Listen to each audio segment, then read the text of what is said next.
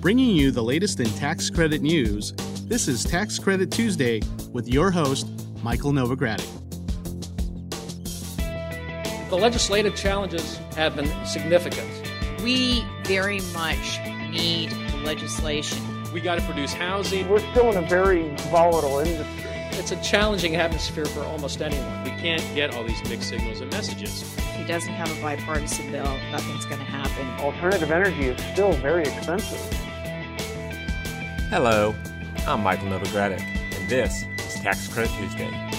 Today is Tuesday, January 20th, 2015.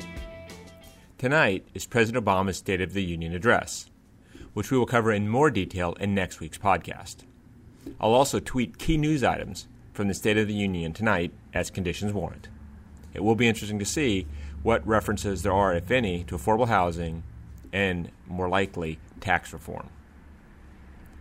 Given that, I'll start off our general news section today with some upcoming deadlines that could, or probably will, have major policy and fiscal consequences if Congress doesn't address them properly. Then, I'll share some news about the new tax reform working groups that Senate Finance Committee Chairman Orrin Hatch and Ranking Member Ron Wyden created last week. These working groups could play a significant role in shaping tax reform legislation in the new Congress. Then, we'll move on to our low-income housing tax credit section, where I'll talk about occupancy protection guidelines for housing that participates in the low-income housing tax credit program and receives HUD assistance. Next, I'll discuss a new HUD report that provides a valuable overview of the population served by the low-income housing tax credit. Then, I'll share some news about the disparate impact Supreme Court case that could determine what constitutes discrimination under the Fair Housing Act. In state-level news, I'll talk about what Pennsylvania is doing to promote green building through its 2015 Qualified Allocation Plan. In this week's New Markets Tax Credit segment, I'll talk about two state bills that could help Minnesota and Indiana compete with neighboring states for new market tax credit investor dollars. Then, in historic tax credit news, I'll explain why the state historic tax credit and other programs could be in danger of elimination in Utah. In our renewable energy tax credit section, I'll share some details regarding the new investment tax credit guidance for small wind energy projects. Then, I'll wrap things up with praise for solar energy and the investment tax credit from what some will think is a surprising source. If you're ready, let's get started.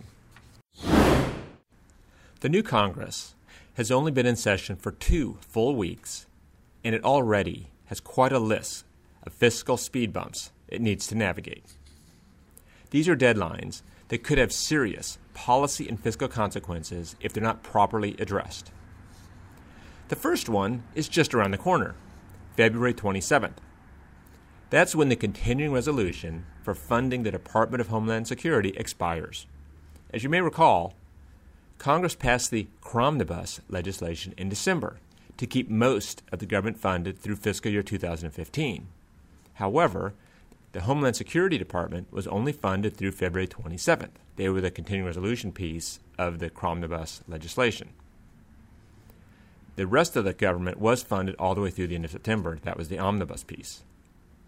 The short-term funding for Homeland Security was a move taken by House Republicans as a stance against President Barack Obama's executive authority to defer the deportation of some immigrants.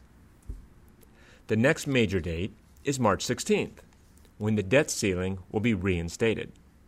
The current government borrowing authority could be extended through the summer without addressing the debt ceiling, and that's through the use by the Treasury Department of extraordinary measures. That means the debt ceiling must be raised by the summer to early fall of 2015. The debt ceiling currently is about $18 trillion. Senate Majority Leader Mitch McConnell, I note, last November said that Congress would not shut down the government or default on the national debt. Another date to watch is March 31st. That's when the quote, doc fix expires.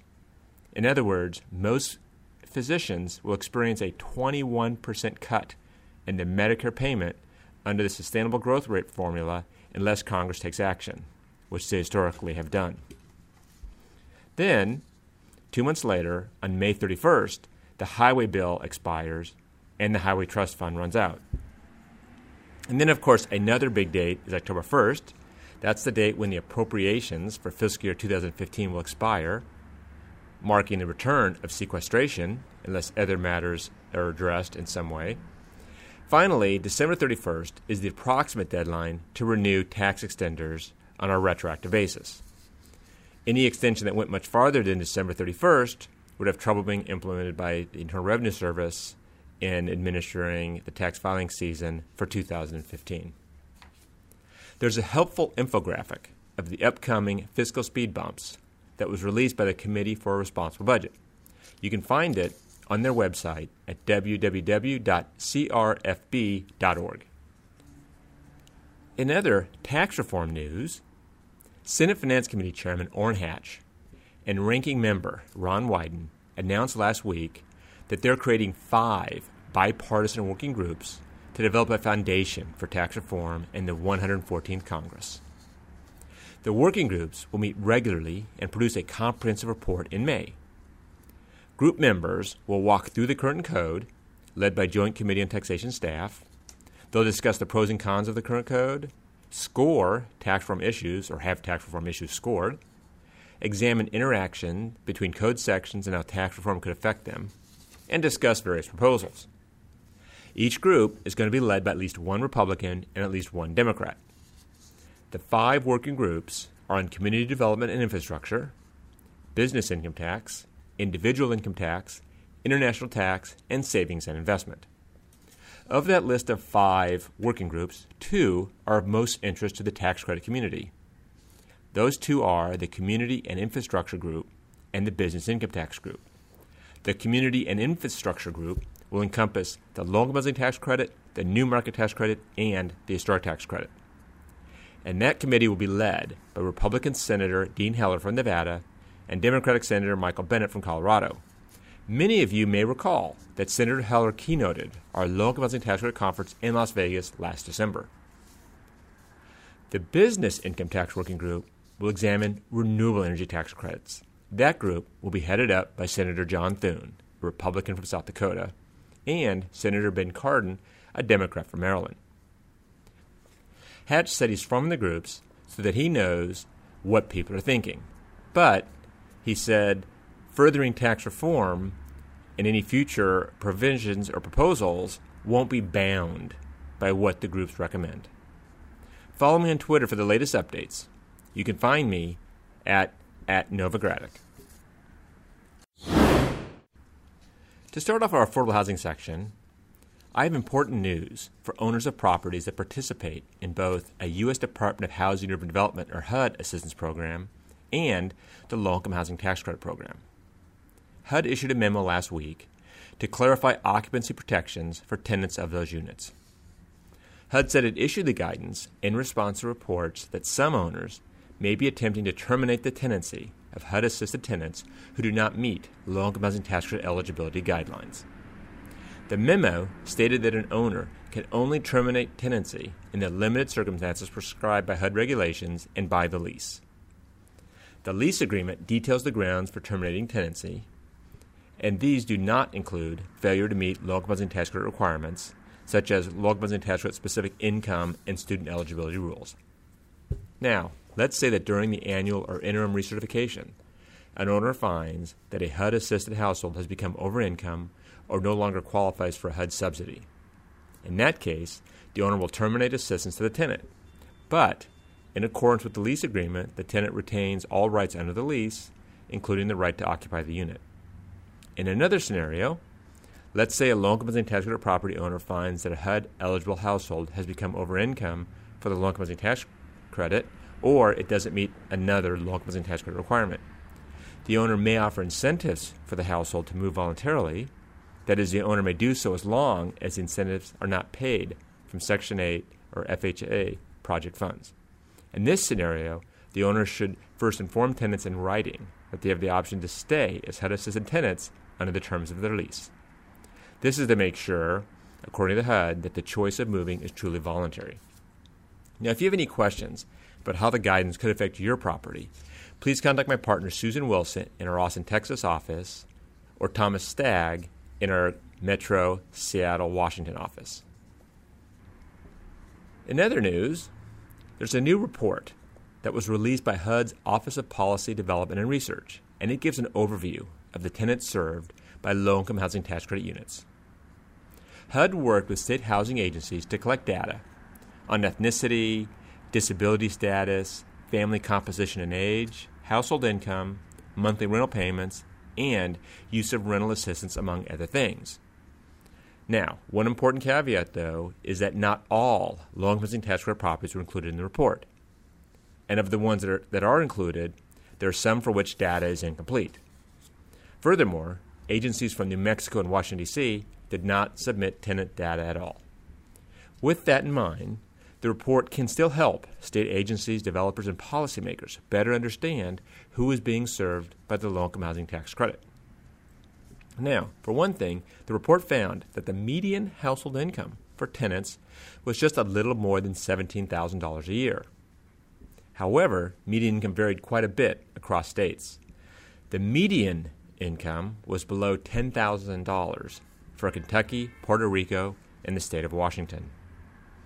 And it exceeded $20,000 in Florida, Guam, Hawaii, Maryland, Virginia, and Wyoming. Another interesting figure is about 46%, nearly half, of reporting households earn 30% or less of the derived area median income. This suggests that households served by the low-income housing tax credit program are often the ones that need it the most.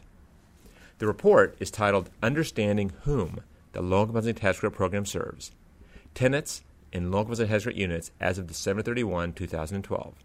You can find a copy of it at www.taxcredithousing.com. And in the next week or so, I'll be posting a blog with more details on the report. In other news, I have an update on a case that many of us in the low-income housing tax credit community have been following for a number of years now. Borrowing a last-minute settlement, which isn't expected, the U.S. Supreme Court this week, namely tomorrow, will hear oral arguments on a case that may ultimately decide what constitutes discrimination under the Fair Housing Act. It's a decision that directly affects low-income housing tax credit properties. The case involves a lawsuit filed by Inclusive Communities, a Dallas-based nonprofit.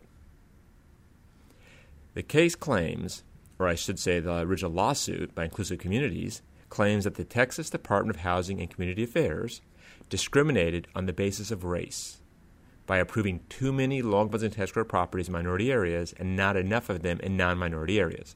Now, it doesn't claim that discrimination was intentional. Rather, Inclusive Communities argues that intent doesn't matter.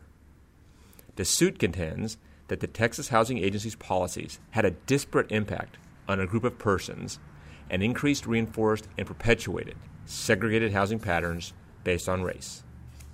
More specifically, Inclusive Communities argued that the Texas Housing Agency's policies resulted in a racial segregation of 92.29% of all family low-income housing tax credit units into minority census tracts in the city of Dallas.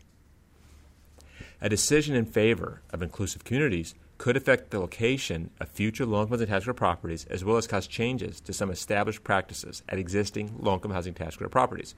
For instance, some have suggested that criminal background screenings might be found to have disparate impact. This is the third time in 3 years that the Supreme Court has agreed to hear a case on disparate impact. However, the other two cases settled before oral arguments. In this case, a district court and the Fifth Circuit Court of Appeals ruled in favor of Inclusive Communities.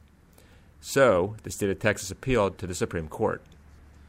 Dozens of groups have filed Friends of the Court briefs on each side.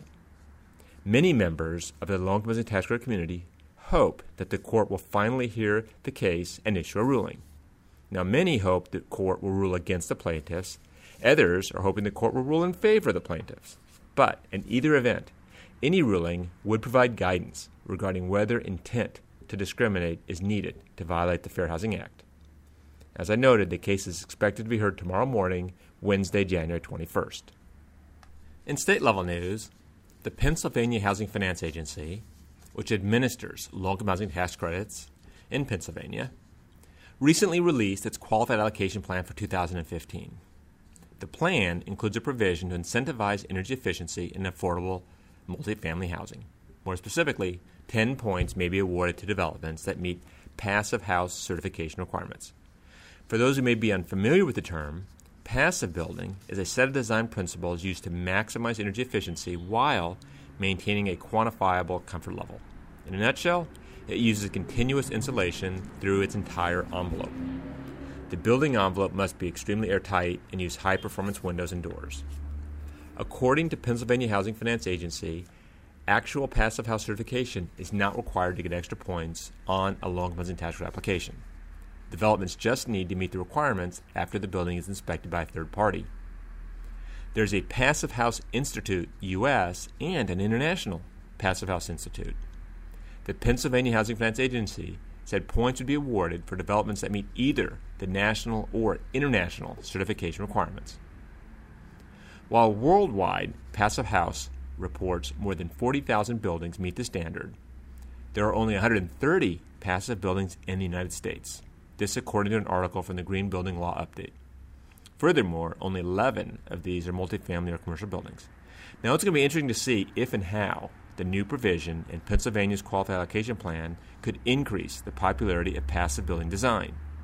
Brian Hudson, Executive Director of the Pennsylvania Housing Finance Agency, said in this Green Building article that the agency may receive 130 low-income tax credit applications while only being able to fund 40 of them. Therefore, he said that the points available for passive building would be key in the highly competitive tax credit process. In addition to the passive house points, Pennsylvania will also award points to developments that meet Enterprise Green Communities criteria. However, there are no extra points available for LEED projects. Time will tell, and that's one of the reasons why we report on this specific provision in Pennsylvania, time will tell whether any other states will take the passive housing route as a way to promote green building. I also note low-income tax credit applications in Pennsylvania are due January 30th. To find a copy of Pennsylvania's 2015 Qualified Allocation Plan, go to www.taxcredithousing.com. Before we close out this section, I'd like to invite all of you who would like to learn more about the Low-Income Tax Credit Program to join us for a live webinar that we'll be hosting next week. It's designed for those who are new to the Low-Income Tax Credit and for those who have worked in the industry for a few years and would like a refresher. It's the Novogradac LIHTC 101, The Basics webinar, and it will be held Friday, January 30th.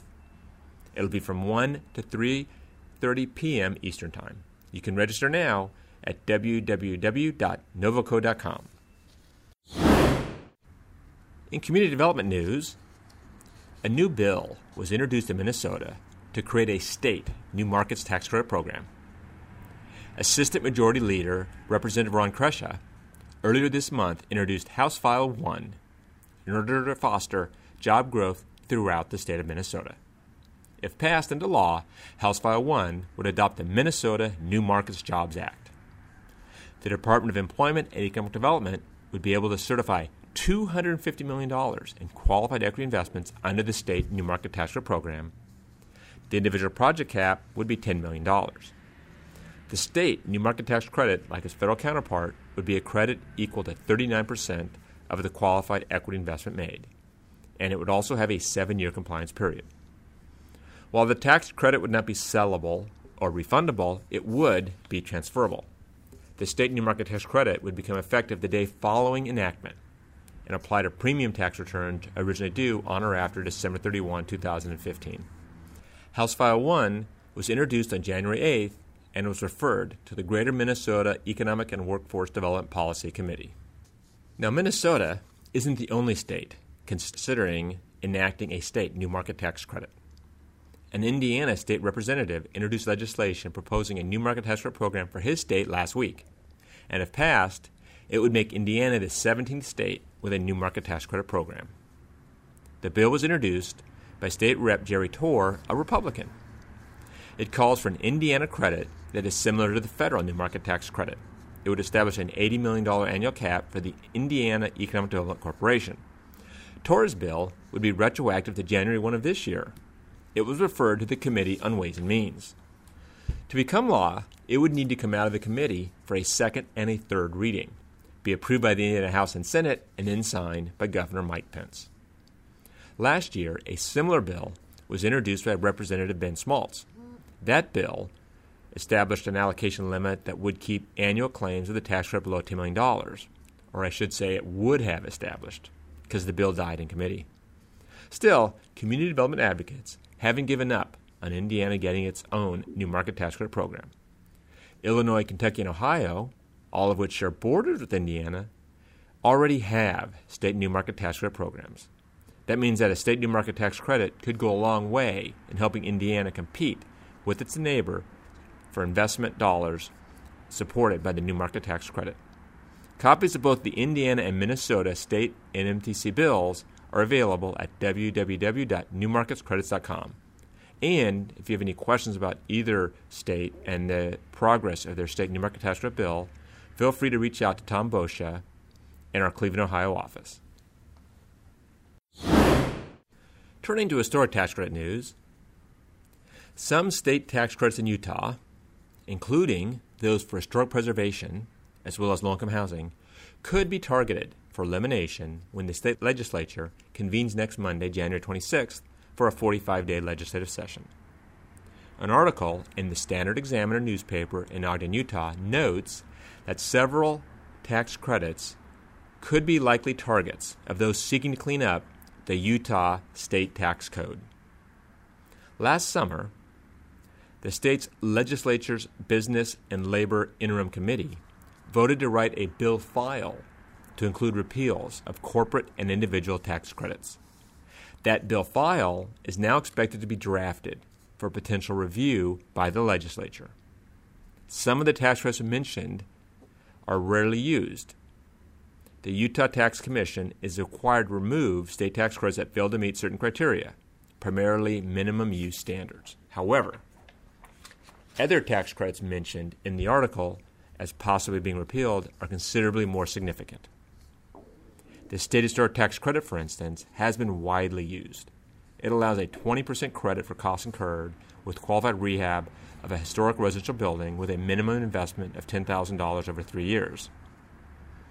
The credit goes back to 1994, and more than 1,100 projects have used the tax credit as a catalyst for more than $119 million in private sector investment since. And experts say that for every dollar of the state tax credit, there's a generation of a minimum of $4 in private investment. Now, the Utah local housing tax credit, meanwhile, is a 10-year 9% credit, and there was an estimated $300,000 plus allocation in 2014. While many lawmakers have spoken in favor of eliminating underused credits, at least one legislator has warned that any individuals using the credits should be notified of the legislature's intent. Now, you can learn more about the State Historic Tax Credit Program in Utah and in other states at www.historictaxcredits.com.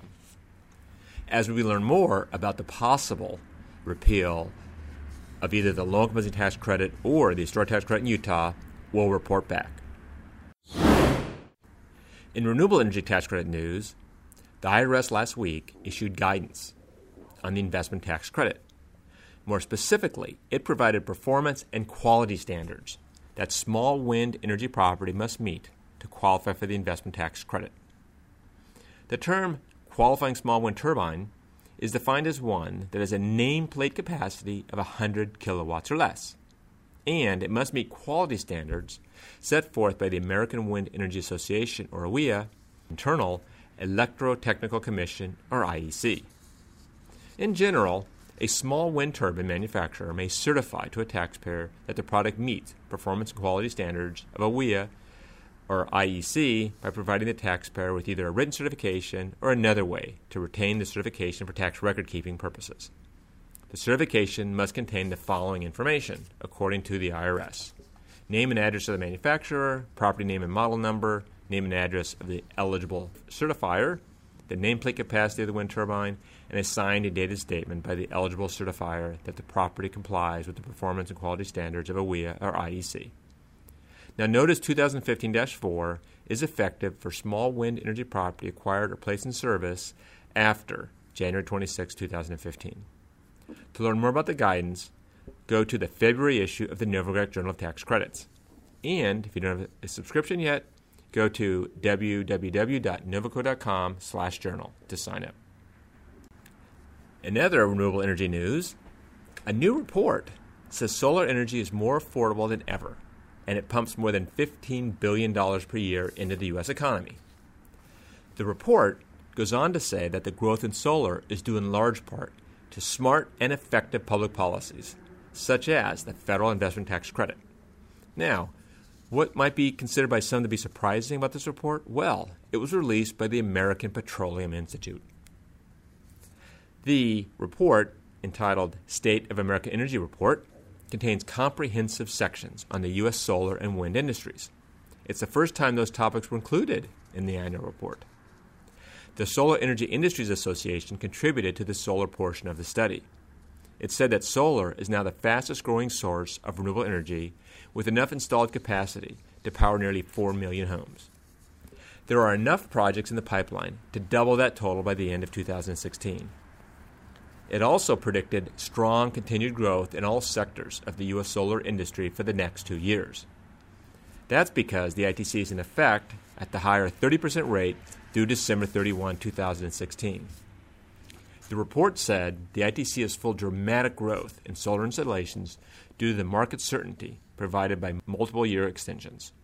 Ron Resch, President and CEO of SEIA, called solar, and I quote, one of America's greatest success stories, end quote. In commenting on the report, he noted that solar installations last year were 70 times higher than in 2006. And there's nearly 30 times more solar capacity already online. The report also included information on wind energy, which is credited with attracting up to $25 billion a year in private investment and generating 85,000 jobs. The wind portion of the report says that the rapid advance of wind energy is remarkable when considering the unstable policy environment in which it has been forced to operate. The Federal Production Tax Credit, or PTC, has operated under short-term extensions of 1 or 2 years for a number of years now. The most recent PTC expired December 31, 2014. That instability has created a boom and bust cycle for the wind industry, the report noted. The American Wind Energy Association helped with the portion of the report on wind energy. You can find the report on the American Petroleum Institute's website at www.api.org. Well, that brings me to the end of this week's report. I invite you to join me again next week for another Tax Credit Tuesday. Next week, I'll provide some commentary on the President's State of the Union address and what it could mean for affordable rental housing, community development, historic preservation, and renewable energy. This is Michael Novogradac. Thanks for listening. This weekly podcast has been brought to you by Novogradac & Company, LLP. Archived discussions are available online at www.novoco.com/podcast or by subscribing to the Tax Credit Tuesday podcast in iTunes. Novogradac & Company, LLP is a national certified public accounting and consulting firm with offices nationwide. Learn more about our professional services at www.novoco.com.